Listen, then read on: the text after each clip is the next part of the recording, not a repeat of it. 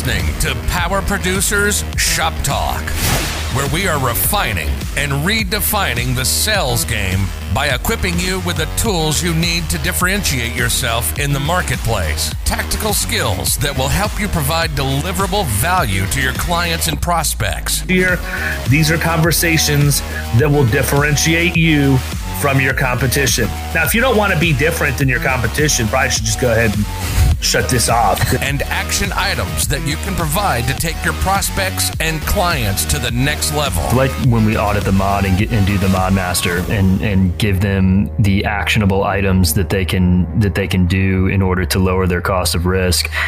This is Power Producers Shop Talk. Production redefined. Reasonable and what wasn't. And I think that, that's spot on. And, these people that we're talking with don't necessarily understand what their exposures are and what they can even do about them, when they're uncovered. So I do like that what we're able to provide is something tangible, action items that they can do. Are you ready to feel the power? Hey everybody, welcome to Power Producer Shop Talk, episode 27, the importance of messaging. And you might think you know what this is going to be about, but you don't. I'm waiting to hear what it's about. That sounds about right. Here's the deal, man. I hear people bitch and moan all the time about losing business, and they feel like they've done everything right. Everything they possibly can do, they've done. Oh, but we issue the certificates as fast as we can. We have the renewal done 60 days in advance so that we can go out and meet with them and make sure we don't need to make any changes and do this and do that. And the list goes on and on and on. And in these agencies' mind, and honestly, through no fault of their own, I guess, they're doing a really good job for their clients. Here's the problem. That's the expectation, right? Like we've talked about 100 times. Well, but the other thing is they never tell them. They don't tell the client. Okay. Right? I Think see about where you're what we going. talked about in episode 26. We're talking about learning management system. Yeah. What happens when you have a client that you forgot to tell about having a learning management system, and that client could have avoided an EPLI claim or any number of things that you could solve by having said system in place, only to find out that you've had it available for them the whole time and just didn't bother to tell them? Or getting claims closed out in a faster than average time frame, or negotiating reserves with underwriter or claims adjusters to get those to the proper level. Whatever it is, I don't think we do a good job, but you know what we do every year right before renewal, right? You know what we do. We don't do it.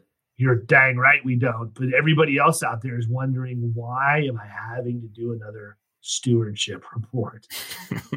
God. You love stewardship reports. I think stewardship reports suck, because all that tells me is you've been asleep at the wheel for a long time. Yeah.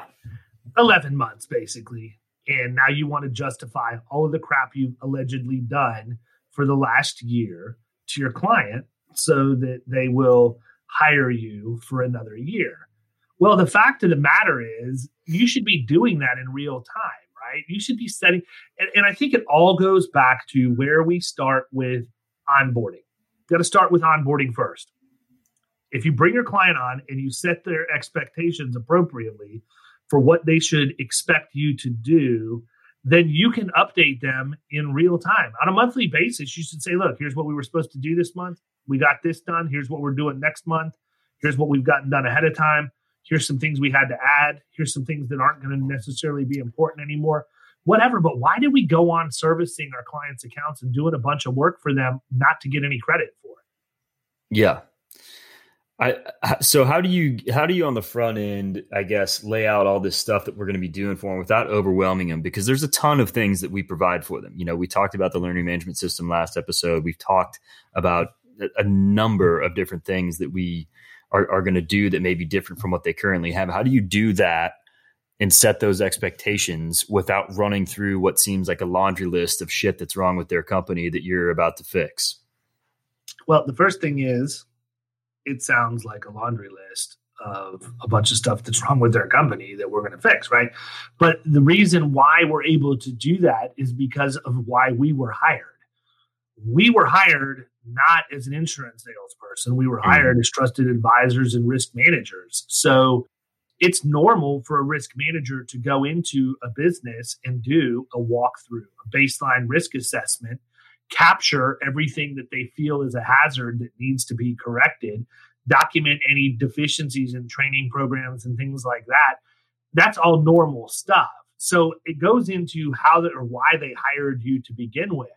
And because our clients hire us to be risk managers as opposed to just selling them insurance, they expect that from us. So everything that I do in a middle market account hinges from that baseline risk assessment. I like to go in and I'll include the carrier loss control reps too, because I want them to have their 2 cents into what needs to go into that document. But one of my favorite tricks when I do a baseline risk assessment is I like to take a blank copy of it, and I like to meet with the management of the organization, and I like for all of them to grade themselves, because when I do a risk assessment report, it's a 1 through 10 score.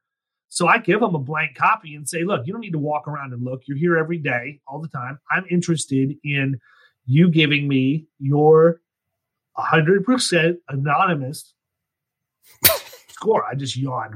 Right. God, what was that? 100% anonymous. Chewbacca. But anyhow, I just go in and I have them grade themselves. Yeah. And then I go. How often do people give accurate grades? I'd like to get your take on that, because it depends on what accurate is. Like if by accurate you mean how closely does it align with what I think they're doing? Yes. Rarely. Right. Very rarely. And so, but it also tells you how hard you're going to have to work to win them over, right? If I go in and somebody's rating themselves 8s and 9s and I'm rating them 2s and 3s, right? We've got a problem, okay, and we need to address that. Mm-hmm. But usually, everything that and there's an art and a science to doing that, and I'll save that piece probably for a different. Oh, you're an 8? Nah, you're a 2, bro. Yeah, no, but I mean, the thing is, when I do the baseline assessment, I'm interviewing employees. I'm interviewing some of the frontline supervisors. So I'm basing my scores off of actual conversations that I've had and hardcore results or evidence to back up my point. So it's very difficult to argue with that report when it comes out. I mean, obviously people do. I'll give them the benefit of the doubt and let them try and explain their way through it. But more often than not, there's going to be a separation between where they're at and where I think they are. But if you can do that and you can get them to see kind of where things need to go, once you get all of that formalized and you're on the same page, then you take what the findings are of that risk assessment report, and that becomes the framework for the risk management action plan, period. Right. That's it in a nutshell. But I mean, I go back to, why aren't we giving our clients a dashboard, right? Like and I don't know, maybe I'm brainstorming out loud, live a little bit, but what would be wrong with sending your client a report showing them how many times you touched their account over the course of a month? Here's how many certificates we've issued for you. Here's how many vehicles we added. Here's how many driver's changes, blah, blah, blah, blah, blah. All of this to let you know that this just shows that we're pleased to be able to serve you, or something along those lines. I don't really know what that needs to look like. Yeah. Now, you've not seen Neon. I have. So you don't have the benefit of seeing that. But that type of analysis is available in real time, right? I mean, Neon is crazy with the kind of data that it can extract from agency operations. In fact, it's so intelligent that if a request comes in for a vehicle change, it's going to look through who's on the schedule and currently clocked in and automatically assign that vehicle change to whoever has recorded the fastest vehicle change times over the course of the last whatever time period or whatever. I'm not going to pretend like I understand the whole thing. All I know is that it automatically assigns that task to the person that's absolutely best suited to do that task in the agency at that time. And that's crazy. I mean, that's interesting. But if you're able to do that, why not capture all of those activities in a report, create a nice cover letter that goes with it, and shoot that out to your clients so that they understand. My guess is the average client has no clue how much, not even my guess. The average client has no clue how much you do for them. And the reason why is because we don't tell them, period. Yeah. Well, I mean, your point was the whole stewardship thing at the end of the year, showing what you've gone over. I mean, so is it better? Because that almost seems to me like, like not bragging, but it's just like, hey, here's all the stuff I did for you. Don't fire me type of thing. But, is it better doing that in those small pieces broken out over the course of the year where it doesn't necessarily seem like that? Or is it just a different angle entirely? This is why I'm hot. I can just see it coming right now, right? I hear that song in my head when somebody puts out a stewardship report. Yeah. They're validating their existence, right? But I mean, I look at it from a variety of ways. I think anytime that you give information over a longer period of time, but less of it, it's going to be easier, more digested and easier for people to see what you're doing. Plus, it seems like you're more engaged because you're sending them 12 emails a year instead of one. Definitely. You're not just showing up at renewal and that's it. No, but here's another one, man. I'll throw this out there right now. I don't care. I'm not afraid. What kind of messaging have the agencies done surrounding COVID? How many agencies are out there losing business right now because their clients don't realize they have the appropriate technology to be able to work with them remotely and through video? Yeah, I think, that's a whole nother thing. That's probably a whole nother episode. Listen here, Mr. Christmas calendar man. Your client doesn't know that you have Zoom. Your client doesn't know that you have quote vids from Advisor Evolve. Your client doesn't know that you have all of these different tools. And it goes back to what I've talked about before and the difference between adapters, adopters, and do nothings. Mm-hmm. Right? That's it. You got to have a message around that. You have to let people know, hey, yeah, COVID's here, but here's the precautions that we've taken. Because a lot of these people are, in many cases, if you're a personal lines agency or that's what I was going to say, especially if you've got foot traffic. Right. Yeah. Look at Carrie Galvez Reynolds that we talked to a couple episodes ago on the regular Power Producers. She's Main Street USA. Mm-hmm. I guarantee you people are used to going in. Look, there's no doubt in my mind that whoever the receptionist is at that place has people bringing her fresh baked pies all the time. Because I know that if I had an agency in Main Street USA, you best be bringing pies. I mean, who doesn't love a nice pie? I'm a fan. Big fan. Favorite pie? Fruit. It's easy. Cream? Well, okay, let's go. You got a couple of look, man, if we're gonna go down the pie road. Okay, let's go fruit first and then cherry. Cherry? 100%. What kind of disgusting animal it's apple and it's not even close. It's it not is even cherry zapped for 45 seconds with a healthy dose of Bluebell on top. Yeah, every time. There's not. Oh my God, I can't even do this. You can take your apple pie and shove it. No way. Everyone agrees with me. We need listeners to weigh in. If we could get like an email. What's Duran saying over there? He knows it's apple. He said apple pie a la mode. Exactly. And I shouldn't even tell you. Of course he did. Of course he did, because he's not an animal. No, you guys are both basic, is what the problem is. Nobody likes cherry pie. It's like a fake thing. It's like not even it's just like cartoons. Like animals throwing at each other. Call me and talk to me about your favorite pie when you go get in your Dodge Caravan and head over to your yoga class, will you? That's insane. Now, I'm going to go into my other kind of pie. I'm going coconut cream all day. Coconut cream. See, I like a nice key lime pie. I'm sure you can appreciate that.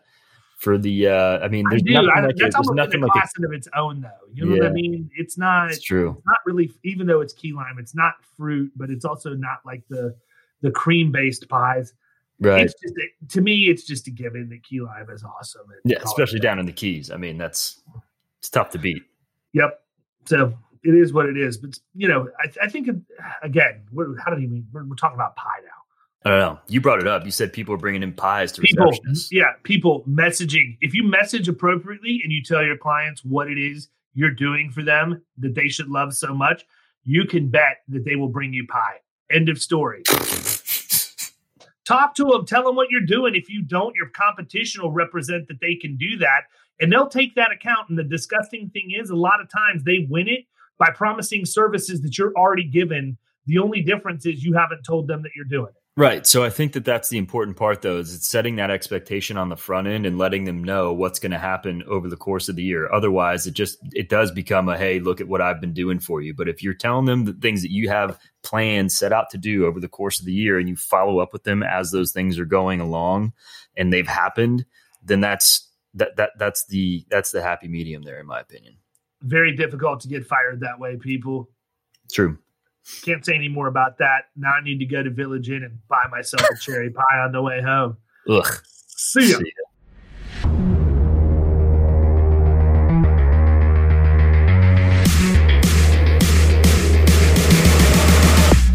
You've been listening to Power Producers Shop Talk. You can follow us at the Power Producers Podcast on Facebook and Instagram. And if you want to take your game to the next level, check out our commercial insurance training course at killingcommercial.com or visit Amazon to pick up a copy of our international best-selling book, The Extra 2 Minutes.